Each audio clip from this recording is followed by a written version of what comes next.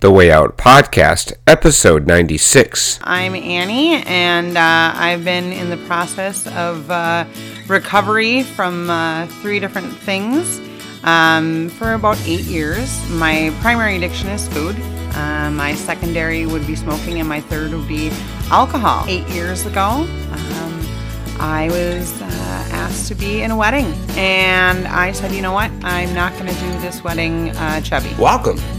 Thank you for joining us on this week's installment of The Way Out, sharing stories from people just like you who have recovered from alcoholism and other addictions. The Way Out does not speak on behalf of, nor are we affiliated with the 80-12-Step organization.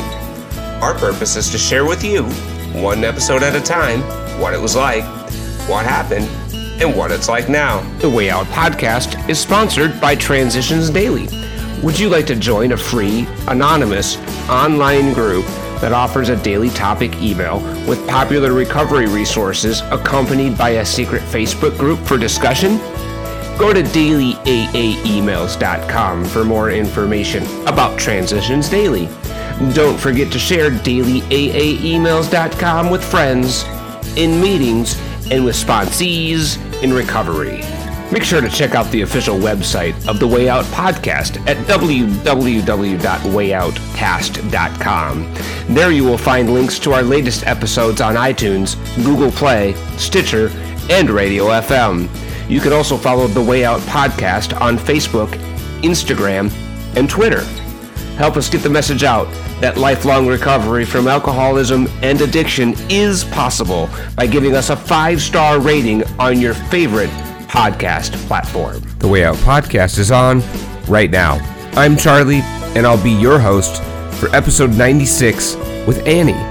Annie talks candidly and openly about the 3 addictions she is in recovery from: overeating, nicotine, and alcohol. We broach a subject not often spoke of in recovery circles.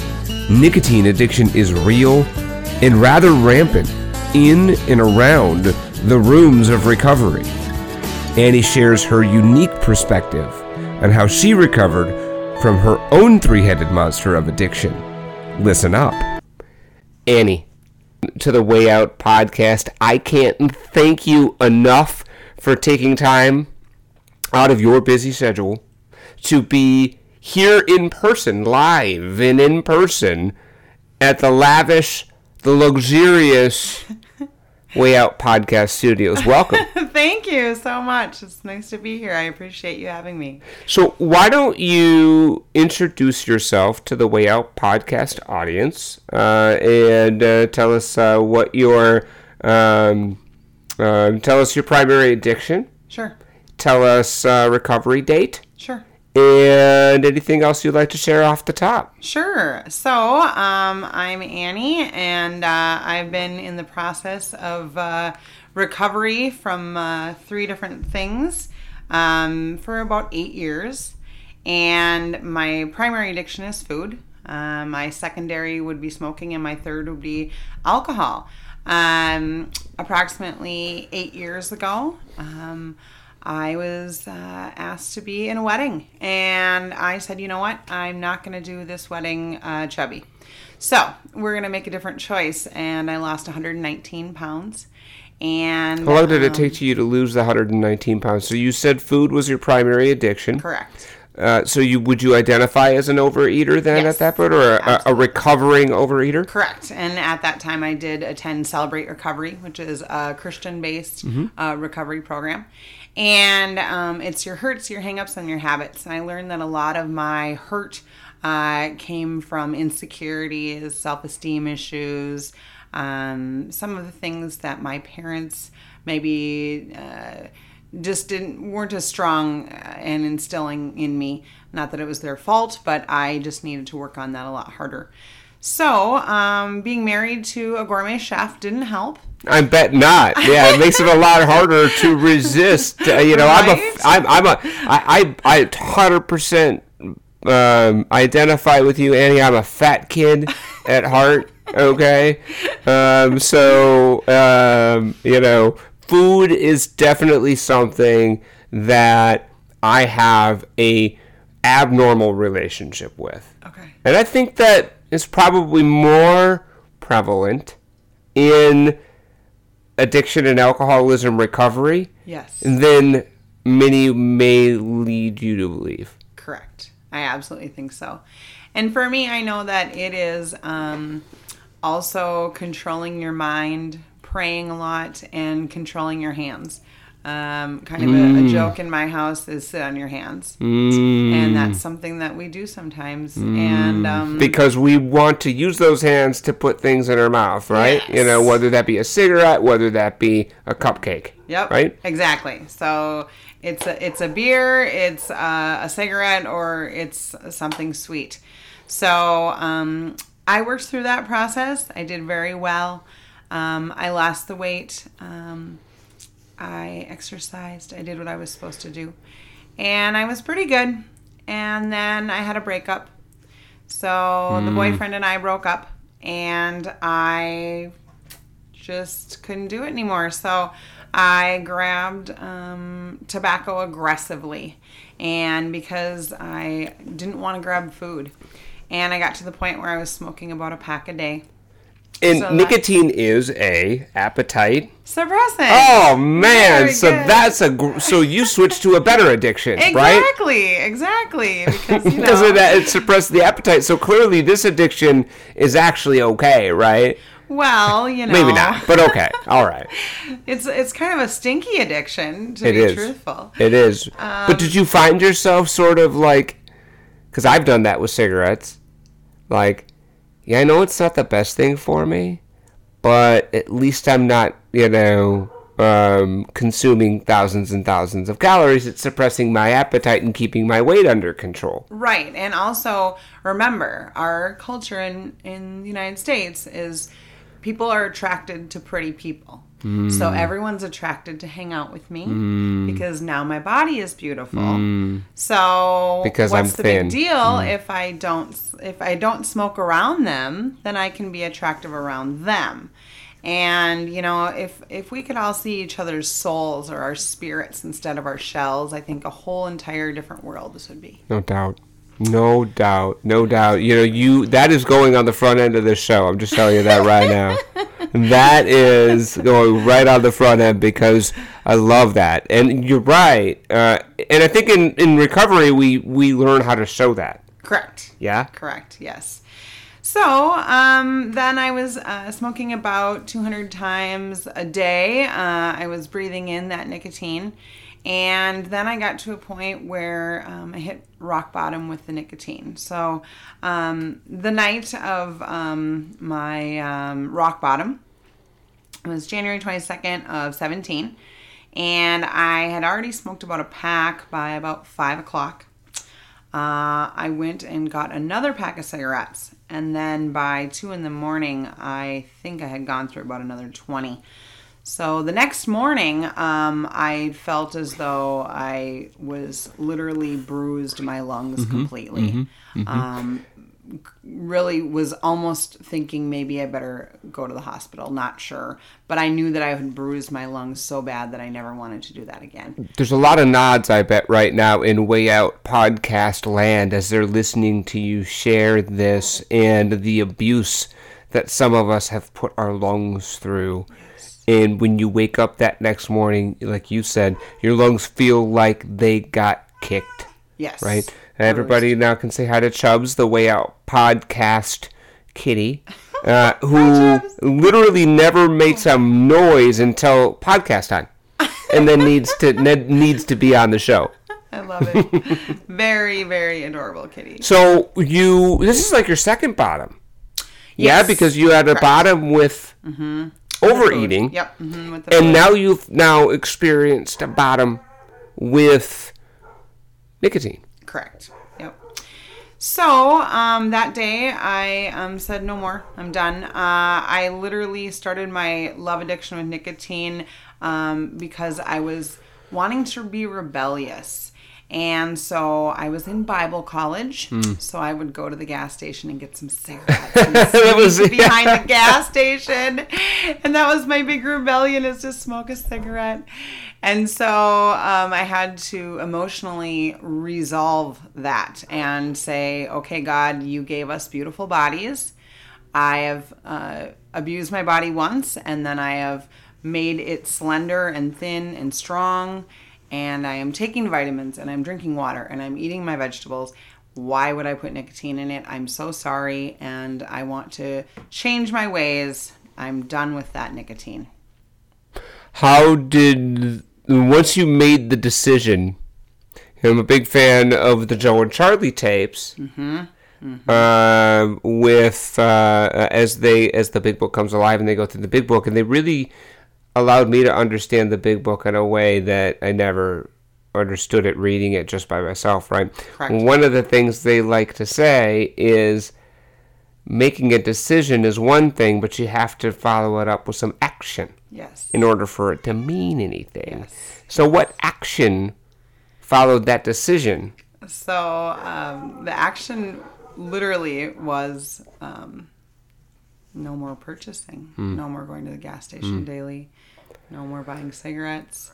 I got I think it's okay to say I got a Minnesota-sponsored group that is free. We could talk about that. Okay. So let's talk about that, because I think people need to be aware if you're in a place where your nicotine addiction has become unmanageable. Correct. Yep. And you're looking for some resources. Correct. Yep. So Quit Plan, yes? Yes. So I am actually the Minnesota Quit Plan commercial person.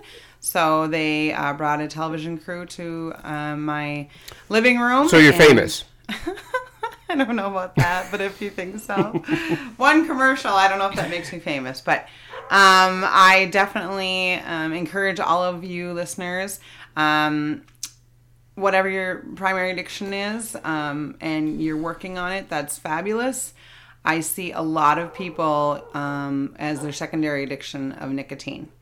The rooms of recovery are chocked full of nicotine addicts. Let's just get the elephant out of the room, shall we? Absolutely, Okay? Yes. It is no secret that there is a much higher prevalence of nicotine addiction in the rooms of recovery than there is in the general population. In fact, research says, Annie, because I looked this up. Fabulous. Yeah. That 85%, as many as 85% of people in long-term recovery from alcoholism or an addiction smoke. 85%. That's compared to 25% of the general population. Right? It's so sad. We call that, in layman's terms, cross-addiction. Yes. Yes. You know? Yes. And I know when I first got sober, my rate and frequency of nicotine increased dramatically. Right. Okay? Because I no longer had my primary addiction. Right. So my secondary addiction that I had all along went out of control. Right. And that's happened to me with other things too. So food can be one of them. Porn, right? Sex addiction, right? So, you know, I'm very, very capable of cross addiction. Right. Right? And I need to, if I'm going to grow in my recovery, for me personally, I'm speaking for me personally, I need to address all of my addictions. Yes, absolutely. And my addictive nature does not discriminate. Right. Okay? Right. It'll latch on to just about anything if it tastes good or feels good, right? I'm liable to get addicted to. I'm pretty close to being addicted to sparkling water, okay? So, you know, I mean, that's how that is. So tell me about the process of coping with the withdrawal, because I think it's pretty well established. Nicotine is more addictive than heroin. Yes, correct. It's the most addictive substance known. Yes, correct. on this earth. Yes. Okay.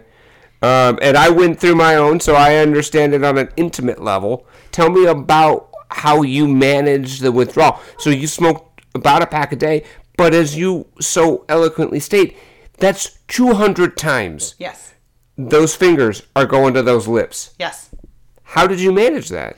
So I joined up with quitplan.com, which is a Minnesota-based free And that's program. QUITPLAN.com. Correct. Okay. Yep.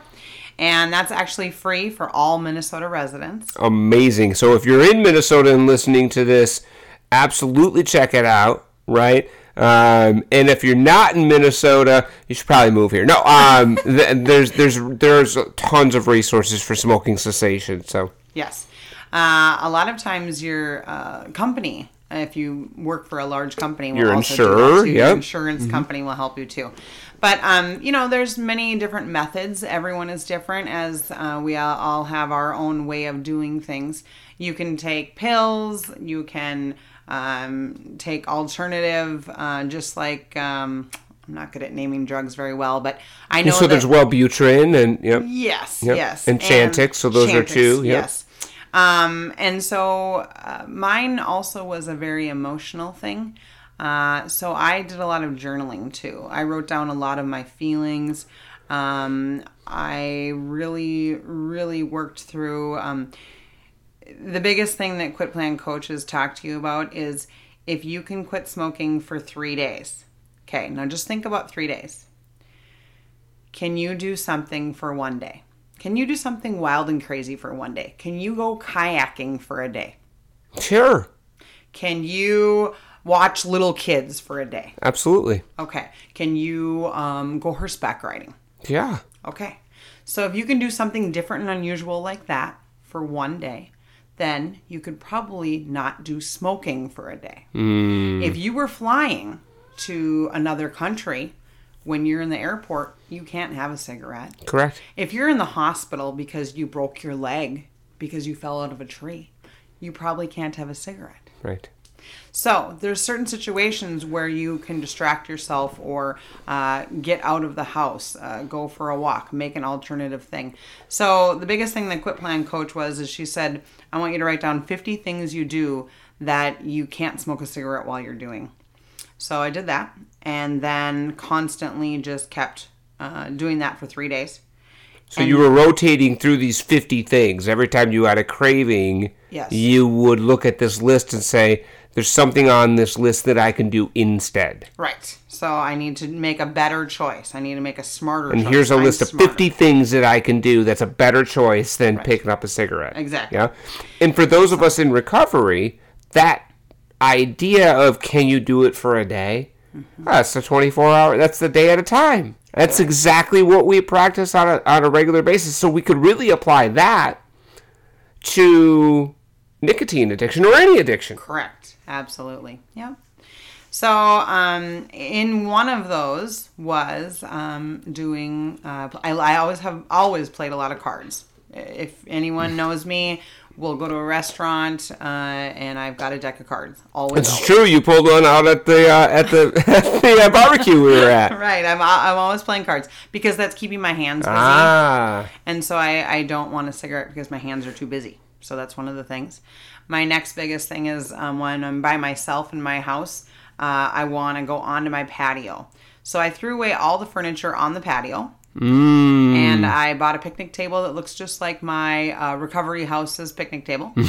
And I threw that on the patio and made the environment different. So I'm not. So you didn't have your smoking chair. Correct. Anymore. The smoking chair was gone in the garbage That can. sort of like beckons you. Yes. Annie, it's gone. It's gone. Yeah. Annie, come out and play. Exactly. Annie, I'm lonely. Exactly. Come and have a cigarette on me. Exactly. And your smoking chair has a British accent, I've decided. Of course it does. And then the next thing was I started doing puzzles. So putting a puzzle piece into a puzzle became transference addiction for me. So you were able to channel that nervous energy that in one iteration of your active addiction was eating. And then another iteration was nicotine. Smoking. Yeah. And you channeled that into puzzles. Yes. How many puzzles do you own, my dear? I mean, you split that hand to mouth 200 times a day. How many puzzles do you need to have to replace 200 hand to mouths? Right, exactly. So 365 days in a year times 200 hand to mouths. I calculated it before I came here tonight, and I've done approximately 36 puzzles in the last year and a half, and they're 1,000-piece puzzles. So that's 36,000 pieces of puzzle I have placed on a board. Wow. That's impressive. Yeah. And how many swear words were involved in putting together these puzzles? Oh, there was a few here and there, just maybe. But, here's the thing. You look at puzzles and you think it's a grandma thing. It's also a thing to make you focus and do something different and change it up. It takes your mind off of, and again, it channels that energy, right? Exactly. And your hands are busy, so therefore, I've never smoked in my house. So therefore, I would never do that. I would never change that up anyways, because I don't like that smell in my home. So I, of course, am doing puzzles in the house. So then it keeps me in the house. So then the smoking chair that has already been... stays lonely. Right, exactly, exactly. Has already been eliminated. But even now, the new picnic table doesn't call me. Yeah, which is amazing. So...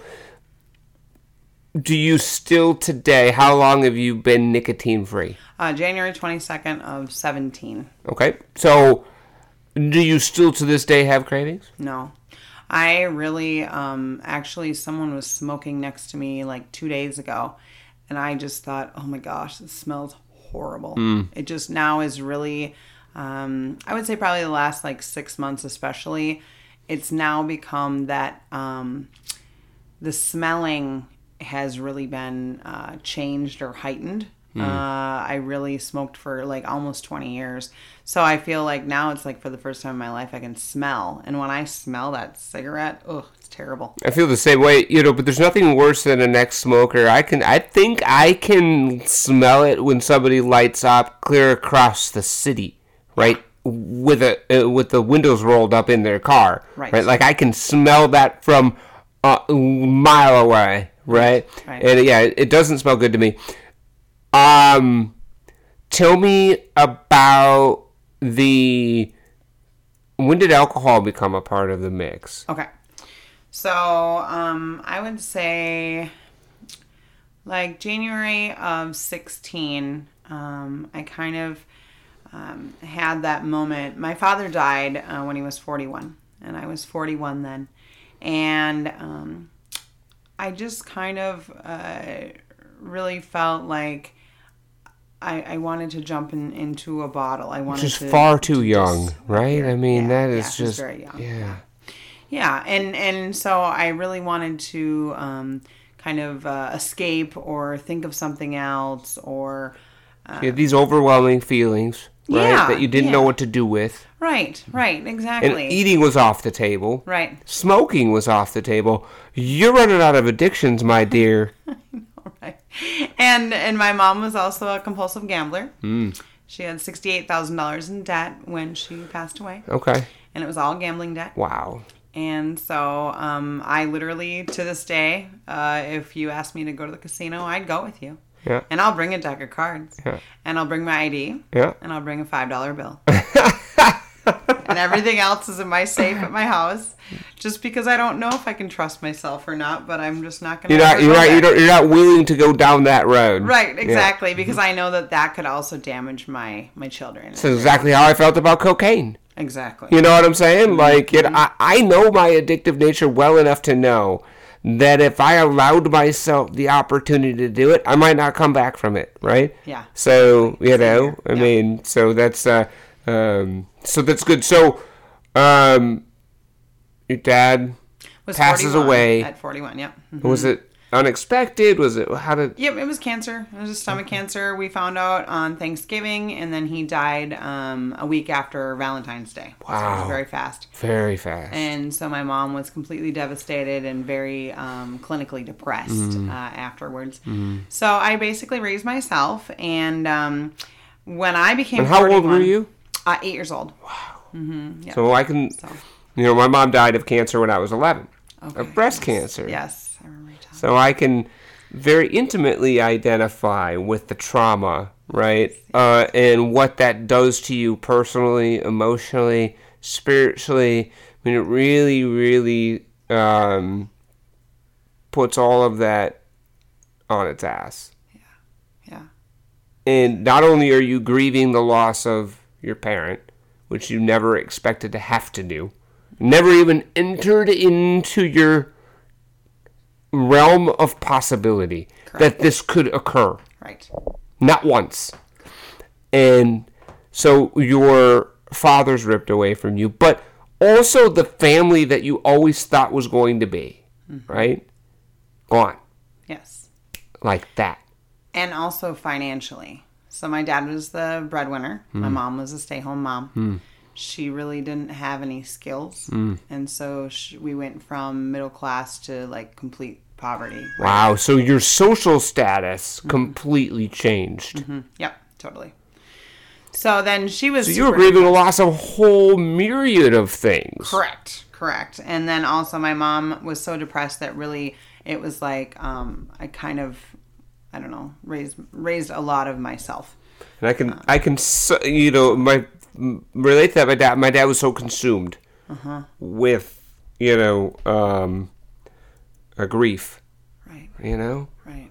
That there was a good period of time where he didn't have a lot for anything, right? Because he was so consumed with grieving the loss of his wife, best friend, life partner, right? Yeah. And somehow trying to, you know, put the pieces together and move on, right? So that was the impetus for you, yeah?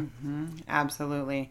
My parents actually were together for 25 years, even though my dad was only 41. Wow. So my parents started dating when he was 16. Wow. So it was literally my mom's love of her life, and she never dated anyone afterwards. Wow. So that whole time.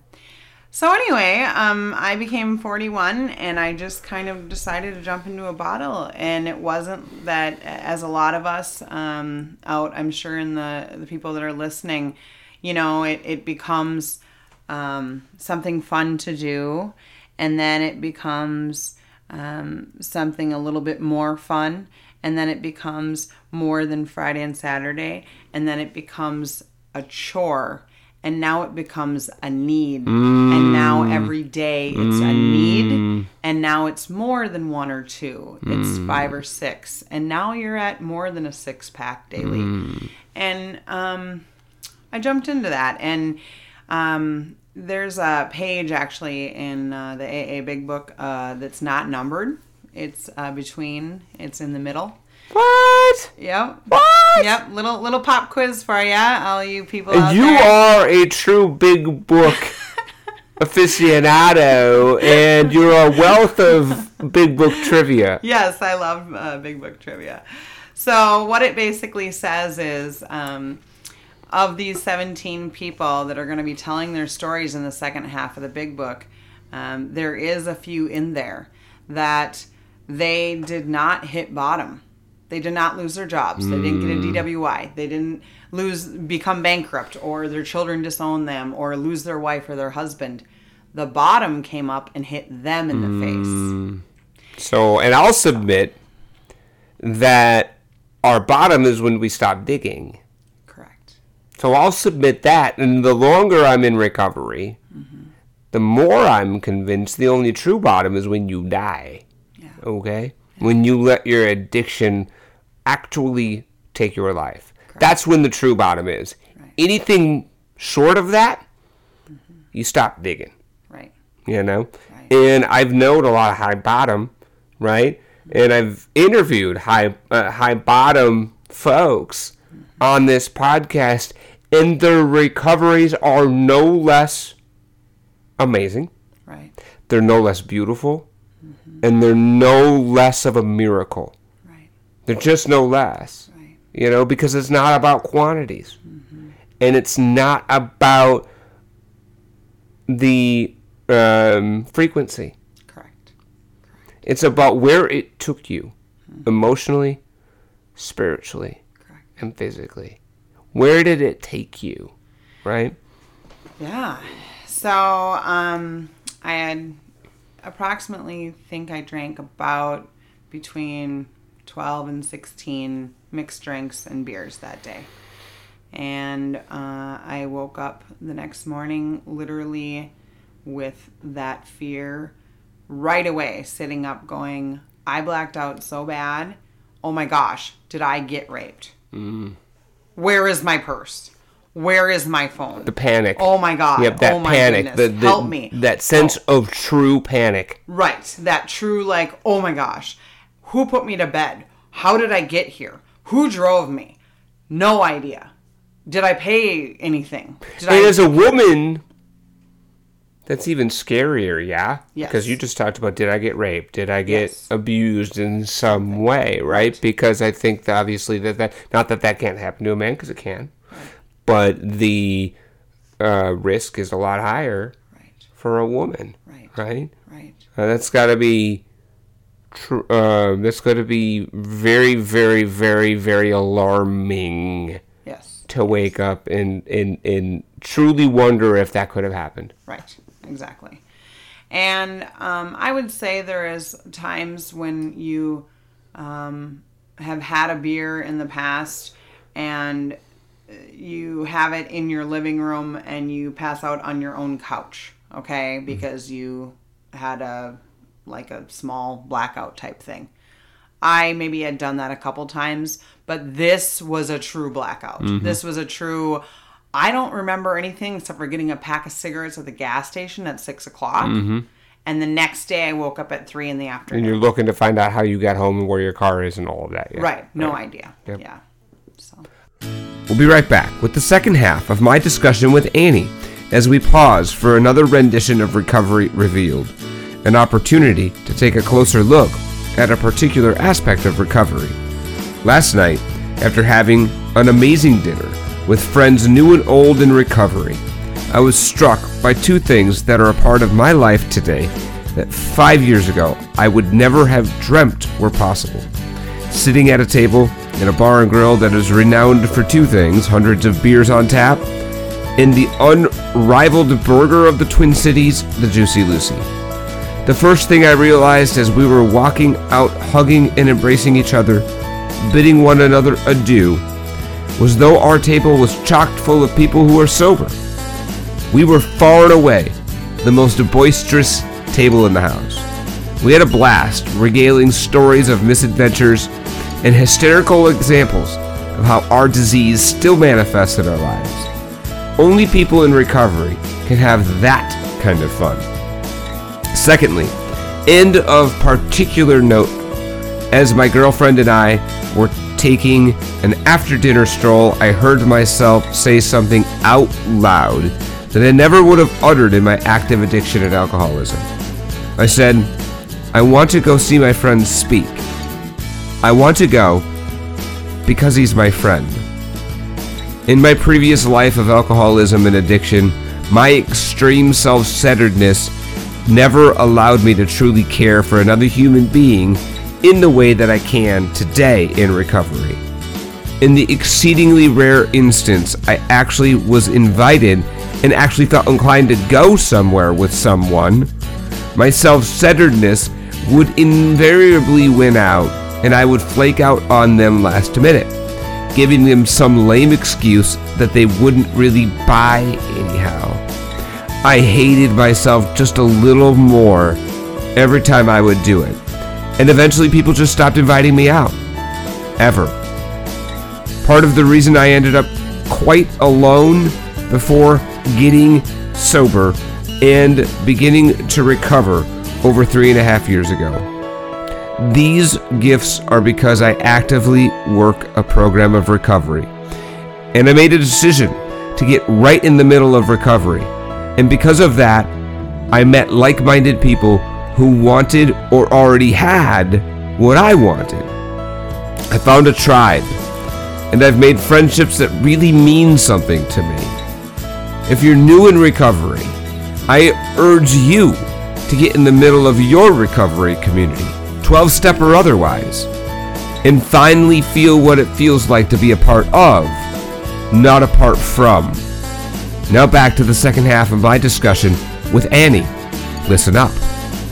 This week's Recovery Revealed segment is brought to you by All Recovery Rings and allrecoveryrings.com. Would you like a medallion or coin from your favorite recovery program hand-forged into a beautiful ring? Go to allrecoveryrings.com and choose from over 15 stunning styles, all hand-forged by expert craftsmen. What are you waiting for? Do like I did and get your very own recovery ring today. Don't forget, the way we get the message out to those who still suffer is to give this podcast a 5-star rating on your favorite podcast platform. So many days I wake up, I do some prayers, I do meditation. Depending on what's going on in my life, I call my sponsor and just check in the morning. I know that if I work out and I see on the board that I burned 400 or 500 calories, then that kind of sets up, okay, I'm going to go home, I'm going to take a nice shower, I'm going to eat some vegetables, I'm going to have an egg or some chicken or protein, and then I know I'm going to eat the right things for dinner. And the goal is not to be a skinny mini. The goal is to be healthy. Not just for today or 30 days or some fad diet. It's for till I'm 80 or 90 or 100. Something that we all can identify with, I think, or most of us. When I drank hard liquor, I was a blackout drinker. It's just the bottom line. I stopped drinking hard liquor because, and again, that's that trading, right? Like, okay, well, I can't drink hard liquor now, so I'll do this and that and the other thing, right? Continuing to attempt to manage my addiction, right, rather than surrendering to it.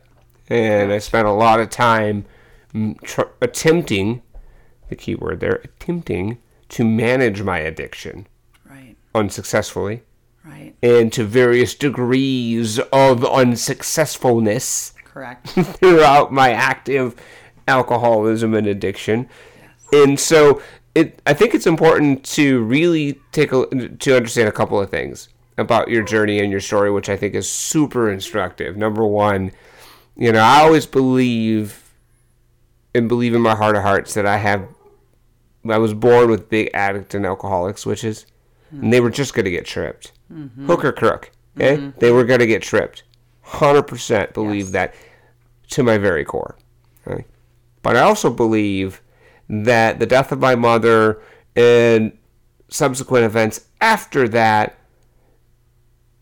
was the kerosene on the very dry, fertile kindling that was already set in place, right? And it was really like just absolutely pouring kerosene on a fire, right? Because not only, my dad always used to say that I had the quickest hand in the West when it came to the cookie jar. When the cookie jar came out after dinner. Right. You know what I'm saying? Yes. Like, he always had the quickest hand, that Charlie, into the cookie jar, right? So, I know in my heart of hearts, like, I'm addict through and through, baby. You know what I'm saying? Like, 100%. Yes. Right? My mom dying when I was 11 just propelled me. It rocketed me into addiction and alcoholism. And that sounds like very, very similar to your story and your journey, that it rocketed you into, your primary addiction, which is food and overeating, into a secondary addiction, and then became primary, right, the nicotine addiction, and then into alcoholism. So, to that end, what does your recovery look like today right? Knowing your propensity for cross addiction. So what does it look like? Yeah, what do you do today on a daily basis? What does your daily recovery program look like? Oh. What's your daily recovery today that keeps you sober? Keeps me sober. So many days I wake up, I do some prayers, I do meditation. Depending on what's going on in my life, I call my sponsor and just check in the morning. And every day. So she has a sponsor, everybody. I just want to say, anybody who's working a 12-step program, okay? She has a sponsor. This is important. It sounds like it's helpful. It is. Yeah, there's a little ad. Her name is Mary. Little everyone, plug. Mary. Sounds like a great name for a sponsor, by the way. It sounds very sponsory. Right? So shout out to her. And then the next thing is for me, because my primary focus is food, if I set my body correctly, then the other things will fall into place. So we eat, we drink, we smoke. Those are the three for me. Mm-hmm. So if I exercise, then I won't want to make poor choices. So every day at noon, my trainer and I get together and we work out. And we were talking about that. That's funny because that was your non-negotiable when we were talking about scheduling the interview, right? Like anytime, but not noon. Now I know that's your deal, right? Yeah. Like I need to commit to this on a daily basis in order to maintain your recovery. Absolutely. Yep. 100%. And I know that if I work out and I see on the board that I burned 400 or 500 calories, then that kind of sets up, okay, I'm going to go home, I'm going to take a nice shower, I'm going to eat some vegetables, I'm going to have an egg or some chicken or protein, and then I know I'm going to eat the right things for dinner. And the goal is not to be a skinny mini. The goal is to be healthy. Not just for today or 30 days or some fad diet. It's for till I'm 80 or 90 or 100. So you've adopted a lifestyle change that allows you to be able to maintain a healthy lifestyle. Absolutely. And I know for a fact that there is certain things that he wants me to do as far as physically with my body that I know. And that's the God of your understanding? Yes. Gotcha. I just wanted to make sure you didn't have some sort of odd relationship with your son or something, or let's just clear that up right now. That's the higher power we're talking about. So my God, I believe in one of the sacred scriptures. I guess I can say that out loud and on the radio. Therefore, offer your bodies a living sacrifice, holy, pleasing, and acceptable, for this is your spiritual act of worship. And for me, that's kind of my primary focus is for all you pregnant ladies or have been moms in the past out there, women that we've ever been pregnant, the very first thing when you get pregnant, that very first moment, the doctor says, every bite you take is nutrients for the baby. Very important. And I took that very seriously. Never smoked when I was pregnant. Never ate bad food when I was pregnant. Was very serious. Never had a drop of alcohol when I was pregnant. Why did I honor my children so much, but I don't honor myself? I need to honor myself. So every day I take this as a serious thing to honor my body, and therefore I'm honoring what God gave me, a healthy, strong You are body. God's handiwork. Yes. So treat yourself as such. Right. And one thing that I am surprised about, as we said, it's called the elephant in the room. We talk in many of these groups, in AA groups, about how we're so proud that we're not drinking. However, we grab that cigarette immediately and head out the door right after we just talked about it. 100%. And not to be judgy or a jerk, but I don't understand it sometimes. And sometimes I have anger issues with it.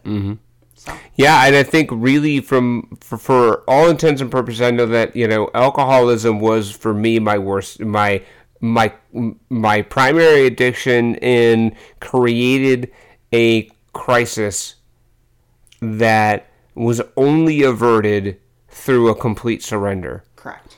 And that would have absolutely, I am there unequivocally would have meant an early demise for yours truly. Correct. Smoking was for me suicide on the installment plan, right? Mm-hmm. And it didn't create the issues with loved ones and the people that I cared about and those closest to me. The collateral damage of alcoholism and addiction is significant and real, right? A lot of collateral damage that can happen with that, and not so much with smoking. Right. So it becomes this sort of, except it's legal, right? It's less and less tolerated in society, but still is to some extent, right? A society allots for smokers. It's not illegal, right? So it becomes this sort of legal way to channel my addiction into nicotine. And you spoke to some of the denial around that. Right. Absolutely. I can speak for myself. Denial. Right? That I was, Mr. Recovery. You know what I'm saying? But I was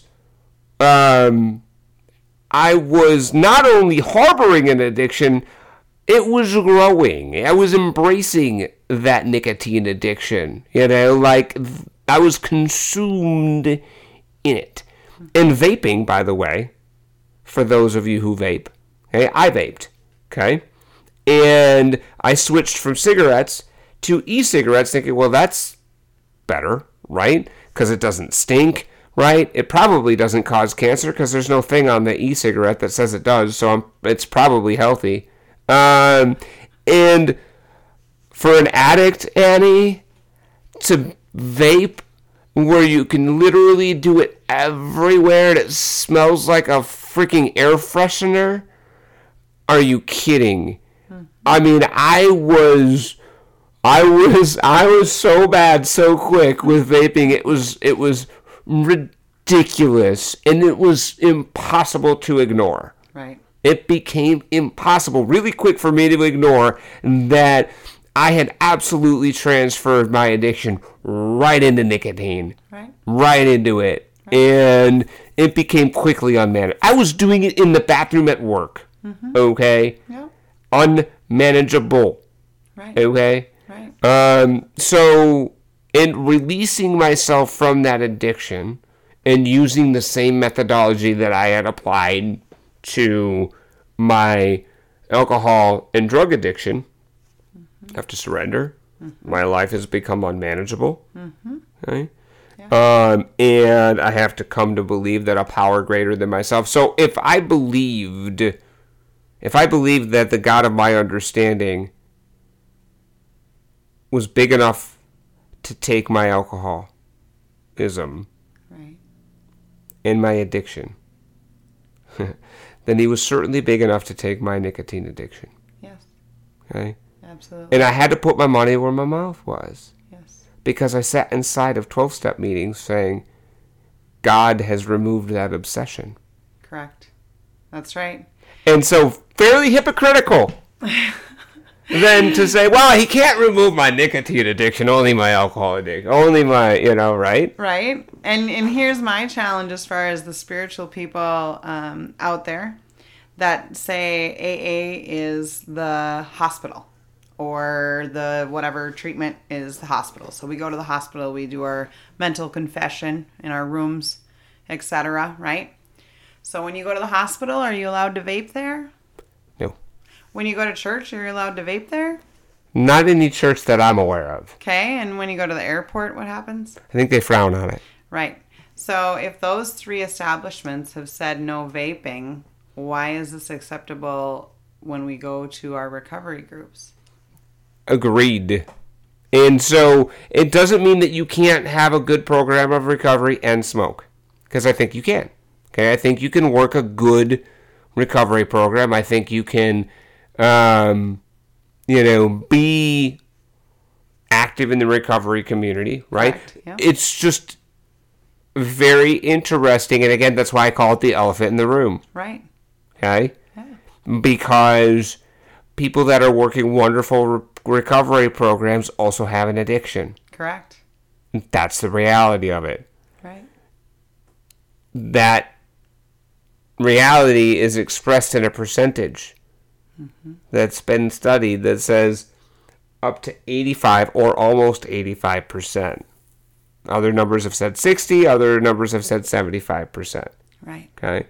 So anywhere from 60 to 85% of people in recovery have a nicotine addiction. Correct. Compared to 25% of the general population. We have addictive natures. Absolutely. Okay? And if, just to add this, going back to the parenting thing, if I was disciplining my kids by saying, please don't smoke right now, by loving my recovery friends out there that are listening to this podcast, I would also give you the love part to say that every time you don't have a vape or you don't have a cigarette, that's 8 minutes more of your life that you've gained by not doing that. And that's a part of that. I care about you guys. And I care. And we have great, wonderful meetings. And we talk about how much we care and love for each other. And I care for such a group of recovery people. And then when they go out and they ruin their lungs, it makes me want to cry. It makes me super sad. Self-care is important. Yeah. Right? Yeah. And that's one of the things that, when I surrendered to my alcoholism and my addiction on December 6, 2014, or thereabouts, because of the actual, that's when I stopped. That was my last drink. I didn't say, I don't want to ever drink again. I didn't say that. I didn't say I never want to use drugs again. Right. I said, I can't do this anymore. I want to get better. Right. That's what I wanted. It wasn't really about not drinking as much as I just needed to get better. Right. Right? I need to get better as a whole person. Right. Because I was bankrupt all the way around. And these are manifestations of that. Yeah. Of how ill and how sick I was. Right. Spiritually, emotionally, and physically. Alcohol was a manifestation of that. My alcoholism, my addiction to drugs was a manifestation of how ill I was. Right. And how sick I was, and so was my addiction to nicotine, right? So that to me is the instructive piece, right? That they're all manifestations of the same illness. Right. Can you relate to that? Absolutely. 100%. So if I'm really on a path to recovery, and I need to look at myself honestly, and take stock of all of my behavior. Correct. If I'm a smoker, I need to ask myself if that's something I need to address. Right. Right? And just like it never made me a bad person when I was an alcoholic in an active alcoholism, not a moral failing, okay? Not a personality failure, not you're a bad person. Right. It's not. No. It's an addiction, Correct. which is a disease. Right. Right. Okay? So this is not you bad people in recovery, you terrible smokers, you terrible, terrible, dirty, dirty, dirty smokers, you should be ashamed of yourself. That's not what this is. No, right? not at all. This is a manifestation of, the central illness. Correct. Yep. And we need to love our bodies. God gave us beautiful bodies that work fine, that we need to honor. And how do we honor God? By not putting bad things in them. If you're a person of faith, then you can use that, right? And you could say, one of the fundamental tenets of my faith is to honor my body. Right. And I need to do that. If you're not a person of faith, then you can take the self-care route. Right. Exactly. Because self-care is super important, a super big part of recovery. Correct. I need to take care of myself. Right. Need to. And if you have children, you're taking care of yourself because you're trying to honor them. 100%. 100%. So when do you find ways to? So for me, I try to just like attraction rather than promotion. Mm-hmm. Right. Mm-hmm. I try to do that with the nicotine. Right. Inside of meetings. Right. You know what I mean? Yeah. And so when I'm standing out there with the rest of the smokers and vapors, right? If they don't know that I used to smoke, I let them know that I used to. Mm-hmm. I used to smoke too, and then I used to vape, and then I quit, and I've never, ever, ever, ever felt better about it. Like, you know how, and not that I try to rub it in their face or anything. I just say, you know, it's one of the best things I did for myself. Right. That's all I say. Yeah. One of the best things I did for myself was quit nicotine. Mm-hmm. And that's it. No lecture, no shaming, no. Right? I sometimes don't understand why we don't go around and actually say all of the things. Yep. So I could really say I'm an overeater, I'm an alcoholic, and I'm a nicotine addict. Mm-hmm. But and that's the reality of it, right? Yeah. You know, nobody does say that I'm a recovering nicotine addict, but I am. Right. 100%. But I lumped that into, you know, I heard somebody very early on in my treatment that identified himself as a what you got-aholic. Uh-huh. And yeah, I can relate to that. Right. You know what I'm saying? So, you know, the substance is less the issue for me. Mm-hmm. I mean, I'm an addict through and through. Mm-hmm. That's just the way it is, right? I mean, I don't even drink sparkling water like a normal human being. You know what I'm saying? So that's just how I operate. Right. And as I progress in my recovery, I can then continue to address things. I'm also a caffeine addict. Okay? Right. I mean, that's real life. Right. Okay? Right. And that will have to get addressed sometime. Mm-hmm. Okay? Yeah. But not today. Right. Progress, not perfection. Right. And, you know, we work through things. I also, sugar, right? Like, I love me some sugar. You know what I'm saying? Yes. Love it. But if you were diabetic, it's over. Done. 100%. You're 100%. done. Yep. And that may or may not happen for me, but I do know that 100%, the way that I consume, like I told you, I have an abnormal relationship with food. Okay. Mm-hmm. I also have an abnormal relationship with sugar. Mm-hmm. Okay. I have an abnormal relationship with many, many things. Okay. I have an abnormal relationship with, I don't know if you can have a normal porn relationship, by the way. Is there a normal, right? Is there like, I just look at it on the weekends? Well, I don't know. But medically, I think normal men have to release. They do. So, right? There's got to be some medical thing that says you have to do something to get rid of it. So maybe there's porn consumers, moderation. Yeah, that do it in moderation, like I can leave it whatever I want.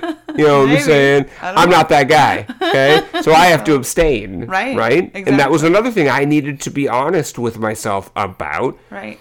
And realize that, you know, porn had been a very prevalent part of my active addiction. Correct. Okay? And even in recovery, okay, it was tempered in recovery, but every time I engaged in that activity, okay, I was hitting the eject button. Right. Yeah. And as soon as I admitted that to myself, right, okay, that every time I engaged in that, I was hitting the eject button. I no longer could do that anymore. I had to get honest with myself about what that behavior truly was about. Right. Right. Exactly. Going to the fantasy. Bingo.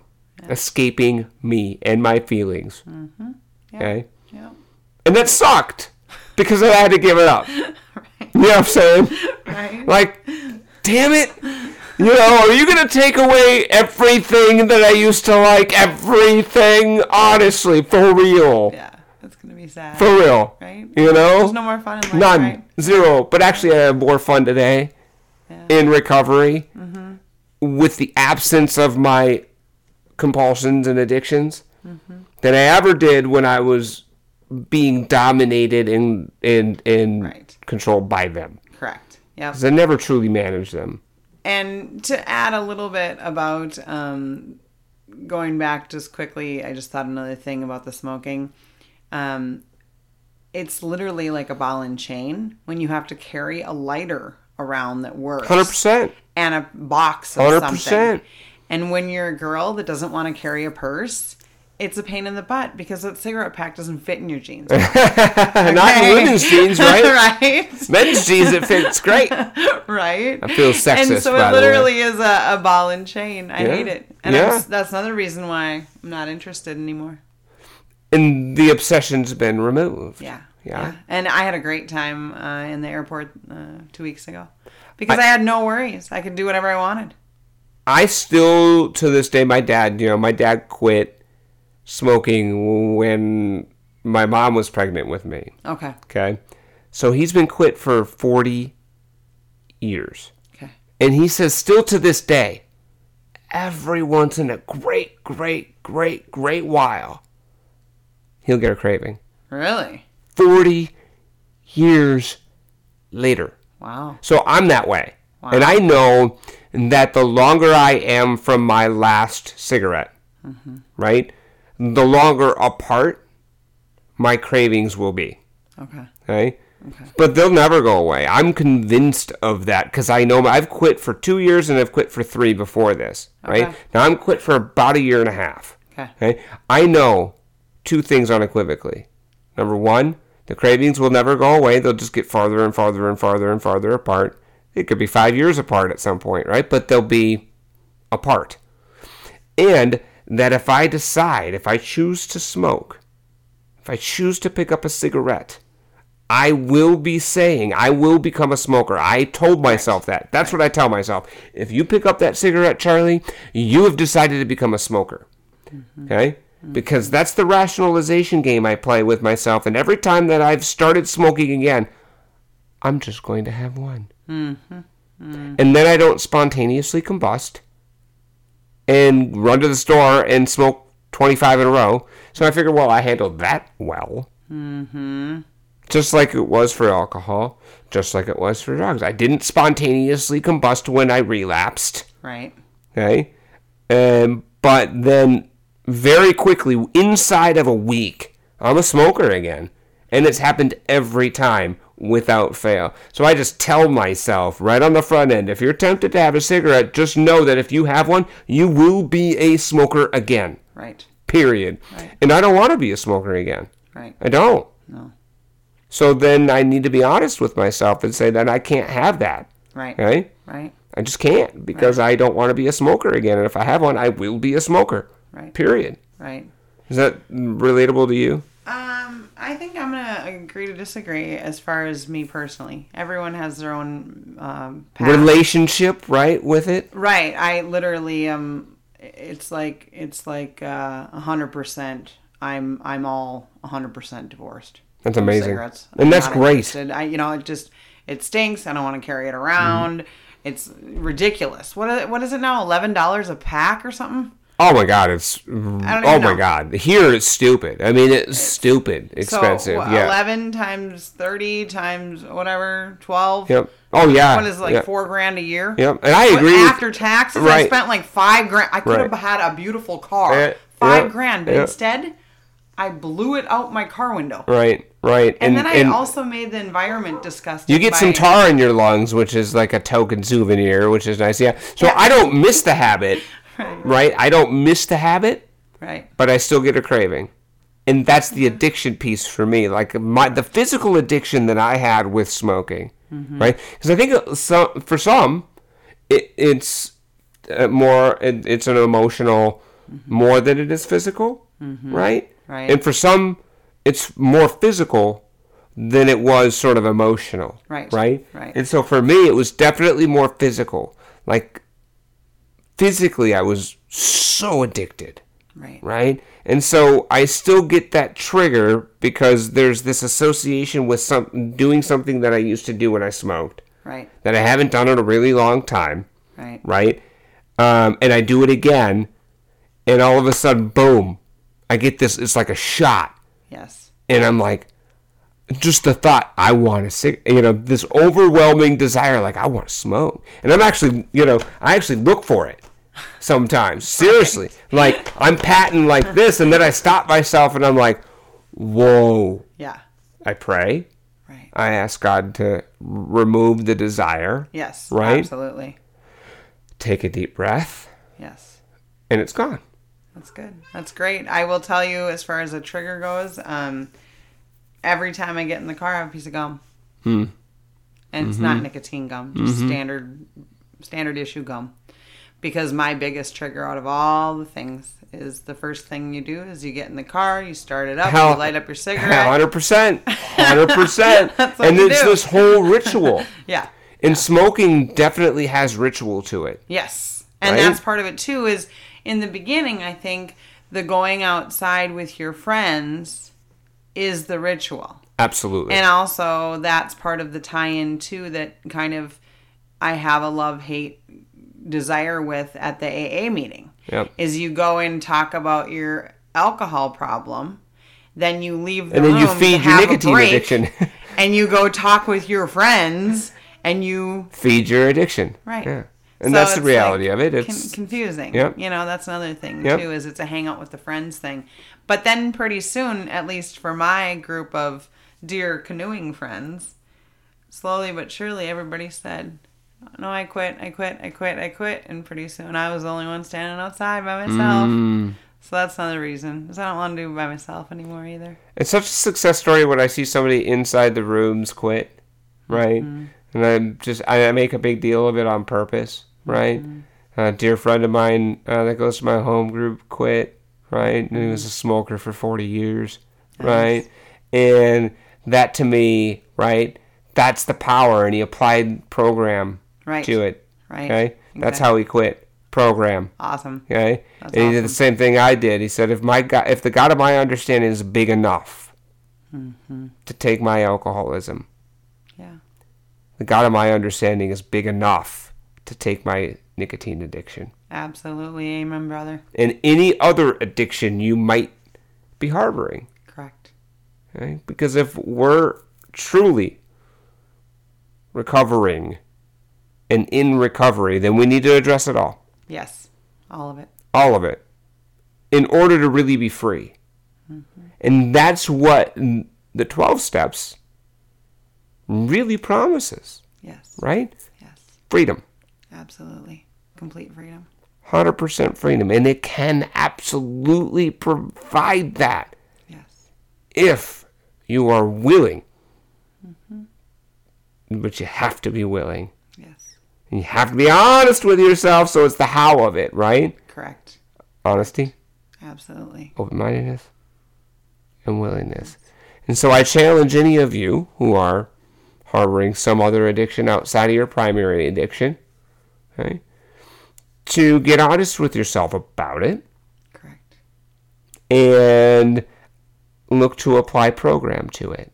If you are 12-step, if you are another path of recovery, whether that be you work to Celebrate Recovery or Smart Recovery, whatever your pathway to recovery, use that methodology on any other addiction that might be. I'll caution that you do it when you're ready. Okay? If you're 30 days in from alcohol or drug addiction, hey, cool it. You're good, right? Like, let's just take one thing at a time. Nobody here is recommending that you rip off the Band-Aid on every single addiction inside of the first 30 days. Okay? Crawl before you walk on it. Right? Right. But I challenge you out in Way Out podcast land to look at your other addictions and see if you can't address those as well, because you will not regret it. And this is not a 30-day process. This is a lifestyle change. You have to change your life in order to be able to be free of the addiction. Yeah? Correct. Yes. I had to change my life when it came to my alcoholism, my addiction. And you talk about the exercise. It's a huge part of my recovery. Huge. I have to get in my hour and change of exercise every day without fail. It's a critical component of my recovery. Absolutely. Because we're whole people. Right. And so we have to address all of it, right? The emotional, spiritual, and physical. And they're all connected. If one's out of whack, right, the others suffer, right? Absolutely. If I'm physically out of whack, then emotionally and spiritually I'm taxed. Right? It's that three-legged stool concept, right? So we want to be able to be well physically, which means taking care of your body. Right. It means getting exercise and good nutrition. And it also means, spiritually, so get connected to whatever spiritual connection that you can get behind, right? And then emotionally, like I had, therapy was huge for me all throughout, my recovery, especially early recovery, right? And that really helped address my emotional sobriety. So it was worded to me once, in order to get your shell right, your soul and your spirit have to be right. So I like that. It's kind of an inside job, huh? Yeah. Yeah. I think so.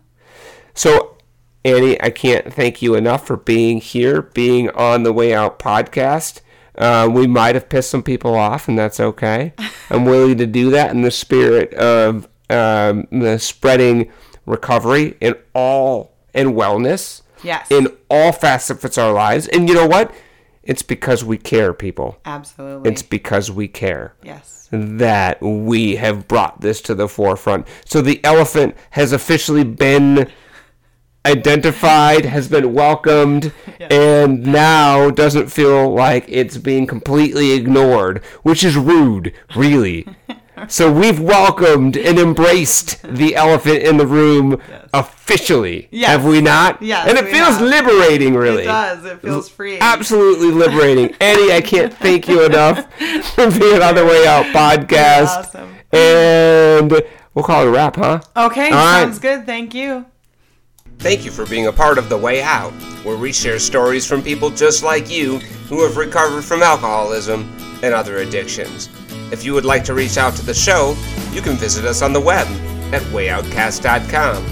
That's wayoutcast, all one word, .com.